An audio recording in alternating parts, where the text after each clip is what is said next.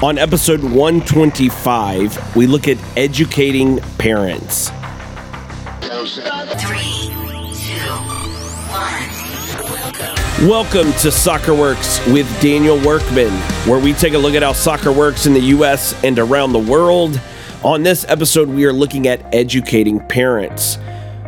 In American soccer, when we look at where we are compared to the rest of the world, we are not known as a deeply educated soccer culture, a deeply integrated soccer culture when we are looking at American soccer.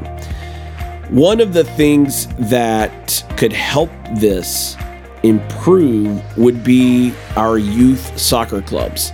So our youth clubs focus on the players. They focus on the sons and daughters, and they try to develop them, create environments where they can learn the game, learn to love the game, improve, develop, etc. And all of that is good. But one of the things that could help our country as a whole is if our soccer clubs began to educate our parents.